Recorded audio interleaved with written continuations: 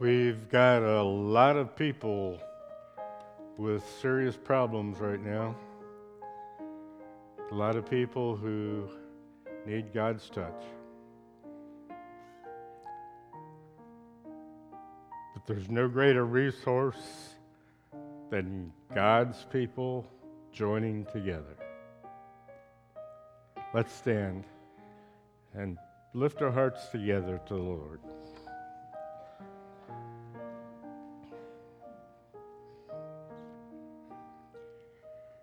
Father, we come to you this morning knowing that you are a great God and deserving of our praise. We thank you for the opportunity to worship today.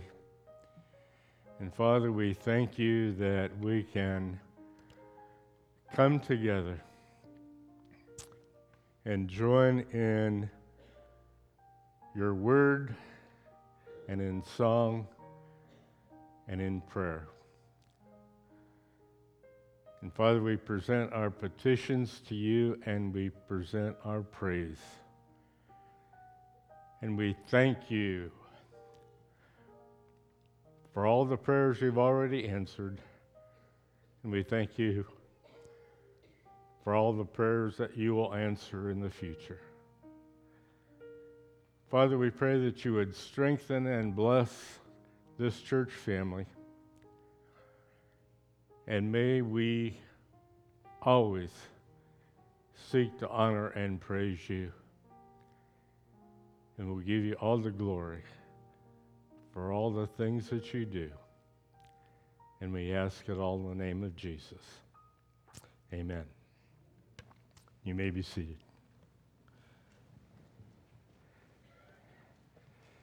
If you enjoyed the music this morning, give them another round of applause, will you please?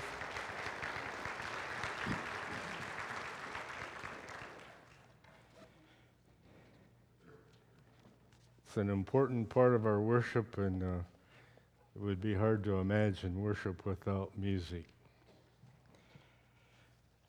Also want to thank our Gideon friends and encourage you to support them.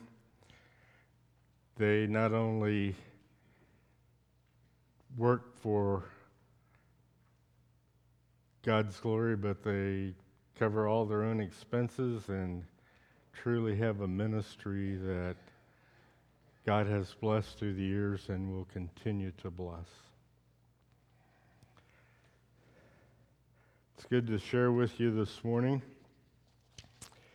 I'll be wrapping up a series I started on August the 14th, 2011. So it only took 3 years and 3 days. Actually, I feel a lot of pressure this morning. So, I don't know. Tom Klaus told me he had to leave early today. Got to go to Kokomo for lunch. I really don't mind him slipping out, but he has never left early before, and I'm just afraid if he leaves, half the congregation will follow him. So he has my permission to leave, and just let him go, you know.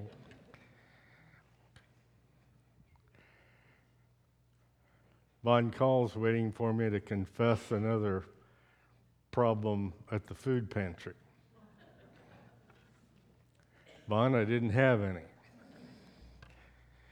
I've only been there once since April, and that was to drop off a check, and you don't get in trouble dropping off checks.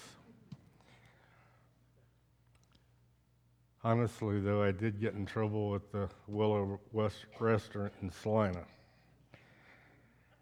So embarrassing.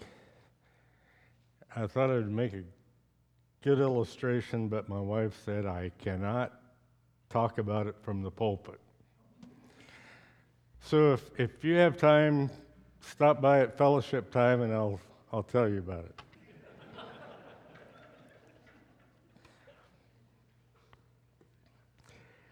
I want you to turn to 1 Peter chapter 5 for our study this morning. 1 Peter chapter 5.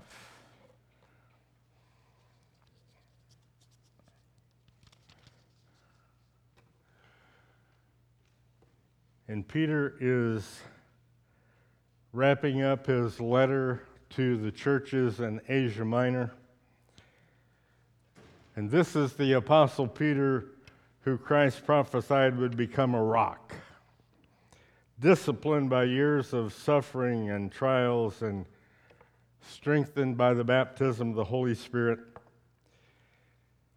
And he's writing to believers throughout Asia Minor, both Jew and Gentile, a people who had experienced a lot of suffering. There were churches that had been founded by the Apostle Paul, but they lived in a day and in a culture that being a Christian was a dangerous thing to do, and they had experienced a lot of suffering. And Peter is sending them a message of encouragement and instruction and also of warning. And in so doing, he's obeying at least two specific commands of Jesus. One was to encourage and strengthen believers, and two, to feed the flock of God. Now, I didn't give you any handouts today because you actually only have to remember 3 words, but they're important. 3 words. So if you're like me, you can write them in the margin of your Bible, or you can write them on your bulletin or wherever, but I want you to remember.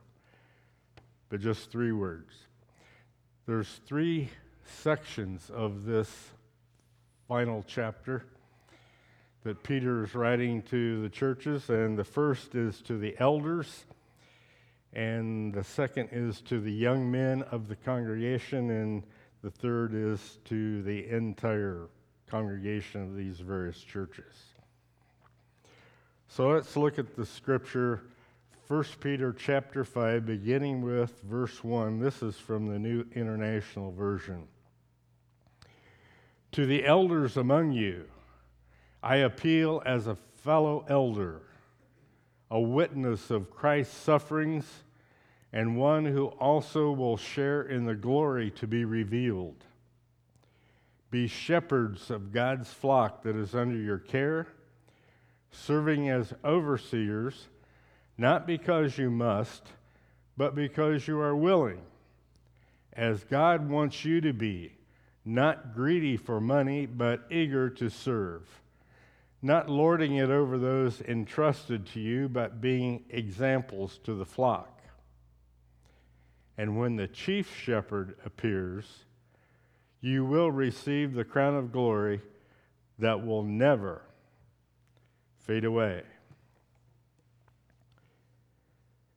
Peter says, to the elders among you.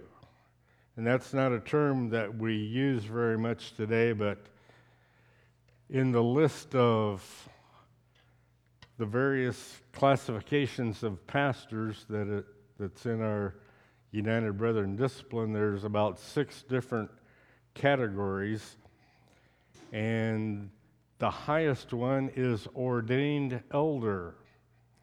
It's a pastor who has completed his education and gone through ordination, and he is considered to be an elder. Well, I think Peter was writing to pastors and other leaders in these various churches that he was writing to. And I don't think it has to be limited to pastors. I look at it as he is speaking to everyone in the church who has a position of authority or responsibility, some kind of ministry within the church. And that takes in not just pastors, but a lot of other people. A lot of jobs to do, a lot of positions to fill. So to those who had responsibility within the churches, Peter is writing this letter. And his message to them is one as a fellow elder, and he says a witness of Christ's suffering. Peter was there. He saw it happen. It was a tough time. You remember his denial and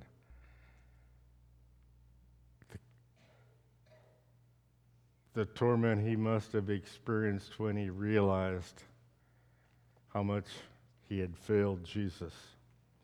But he witnessed it all, and now he's writing to believers as one who not only witnessed the suffering, but he says will also share in the glory to be revealed. So he's writing with that sense of hope and assurance that better days are coming. And his word to the leaders of the churches was simple. Be shepherds of God's flock. Be shepherds of God's flock. And he's reminding them and reminding us that Christian leaders are servants, not masters. Servants to those God has assigned to their care. A godly model for believers. Remember, Jesus had instructed Peter to feed my lambs, take care of my sheep, feed my sheep. Peter is continuing with that theme, and he says to those in positions of leadership, be shepherds. Be good shepherds of God's flock that is under your care. And Peter emphasizes how the elders should exercise their oversight. He said, not because you must, but because you're willing. Not greedy for money, but eager to serve. Not lording it over those entrusted to you, but being examples to the flock.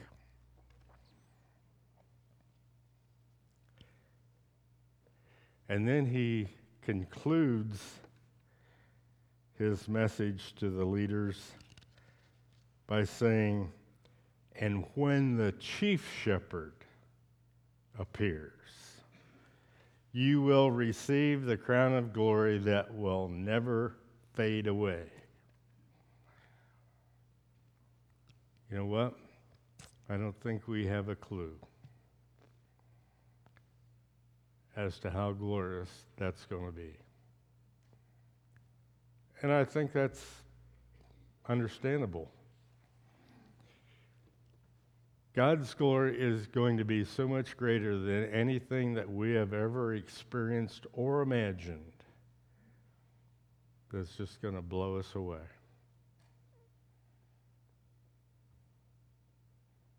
You wait and see. When I read this, it gave me a sense of peace about something. I mean, I've read it a lot of times before, but the neat thing about God's Word is you can read it 1,000 times and it'll speak to you 1,000 times. Have you noticed that? You don't get it all the first time, or the second, or the third. You never exhaust it.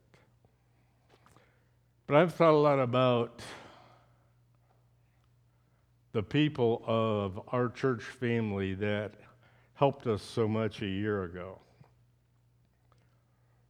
And we truly appreciate all your prayers. And we know you were praying because we could feel it. And we had God's peace throughout everything that happened. But I've always felt a little guilty about the 6 families that really put themselves out to be there for us. 6 families from the church that went beyond just the prayers and words of support. And we tried to thank them, but, how do you really do that? And then I read this.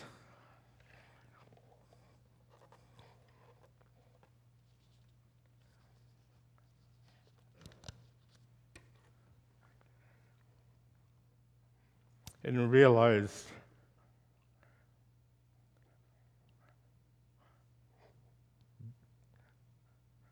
their reward comes from a lot better source than me.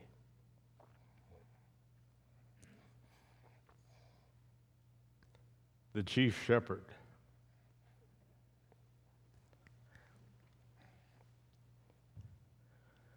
The chief shepherd will reward them, as he will all of us who serve him and give him the glory. Now that's the first part. The second part is short and sweet, and it's addressed to the young men of the churches. Now, in that culture, that was normal. In our culture, I think it could be men and women both, because we look at women's role a little differently today than they did back then. But to the young people, verse 5 said, "In the same way, be submissive to those who are older."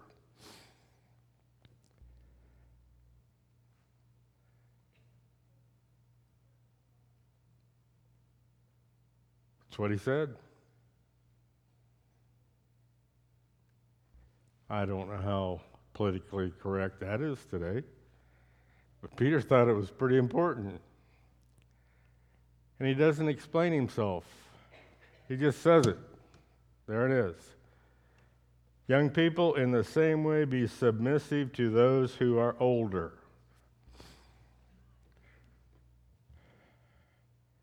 And thinking about that reminded me of how important it is in the family of God to have people of all ages. Now, it's really, really neat to see the babies in the congregation. They're a lot more interesting than the fossils. But we need all ages. And you never outlive your usefulness if you are of a mind to worship and praise God. There is always a ministry, regardless of how young or old you are, if you are willing. Because God has blessed all of us with spiritual gifts. And God's church family needs everybody. And we're all important. And we're all needed. And He loves us all. That's the second part. The third part is to everybody. He says, all of you clothe yourselves with humility toward one another because, and he quotes from Proverbs, God opposes the proud but gives grace to the humble. Humble yourselves, therefore, under God's mighty hand, that He may lift you up in due time. A call to humility. And you know what? Unfortunately, Christians are not immune to the sin of pride. You realize that? In fact, I think we may be prime targets because we do ministry because we know it's important and because we love God and we love people and we pour ourselves into it and we give it our best and we work hard and we have high standards and on and on and on and on, and pretty soon there's a danger that it becomes my church, my ministry, my commission, my class, my. And it's not. It's His. Peter understood that. He said, humble yourselves under God's mighty hand, that He may lift you up. And I think for anyone who really takes Christian service seriously, pride is a temptation. So it's good for us to be brought down to earth once in a while. That happened to me not too long ago. I was visiting my mom out at Shane Hill. She's in the Alzheimer's unit at Shane Hill. And the people out there are so nice, and the nurses and the aides and all that. Except,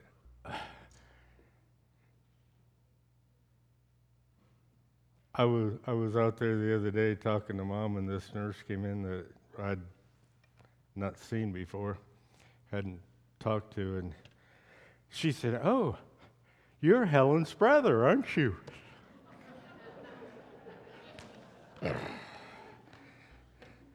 Come on. She's going to be 93 in October. But see what pride will do to you? See, my wife is so encouraging and so supportive. She always tells me that when I start whining about getting old, "Oh, you don't look that old," she said. In fact, when I turned 73 last May, she said, "Mark, you don't look a day over 72. So I got put in my place and just reminded me that it's not what I do. If you get anything out of today, give glory to God. So it's not me, but He is able. And we serve a great God. And we need to keep our minds focused on Him.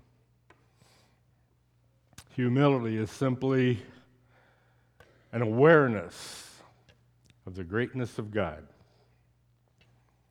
And then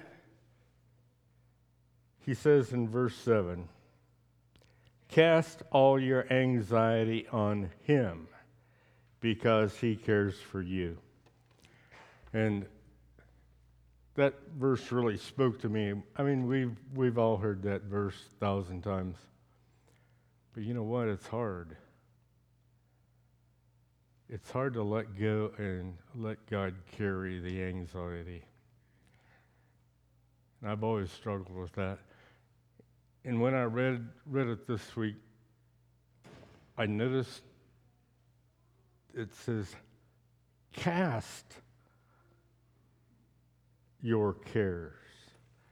It's an active process.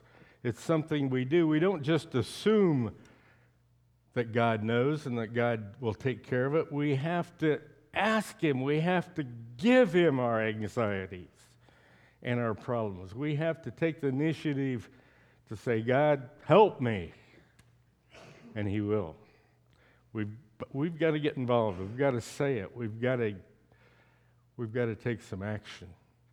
You know, it's kind of like you've heard the old story about the lady who was lamenting to her friends that her husband never told her he loved her. Just day after day, week after week, just took her for granted. And finally someone confronted him and said, "Sir, what your wife would really like to hear you say that you love her." And he said, "Well, I don't understand that." He said, "When we got married, I told her I loved her, and I never took it back."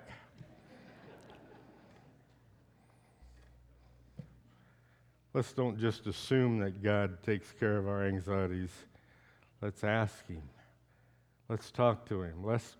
Let's take the initiative to put our cares and our burdens on Him because He cares for us. But we still have to do our part. Peter is warning all of them, be self-controlled and alert. Your enemy, the devil, prowls around like a roaring lion looking for someone to devour. Resist him, standing firm in the faith, because you know that your brothers throughout the world are undergoing the same kind of sufferings. Satan is real, he's dangerous, he's relentless. But Peter said, resist him. Stand firm in the faith. 3 words.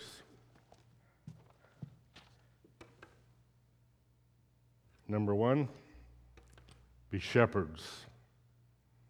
If you have any kind of responsibility within God's church, be good shepherds. Be submissive to those who are older or wiser or more experienced or whatever, but respect the knowledge and the faith that other people have. And finally, Peter says, be humble. God is great, and we need to acknowledge Him. Worship team.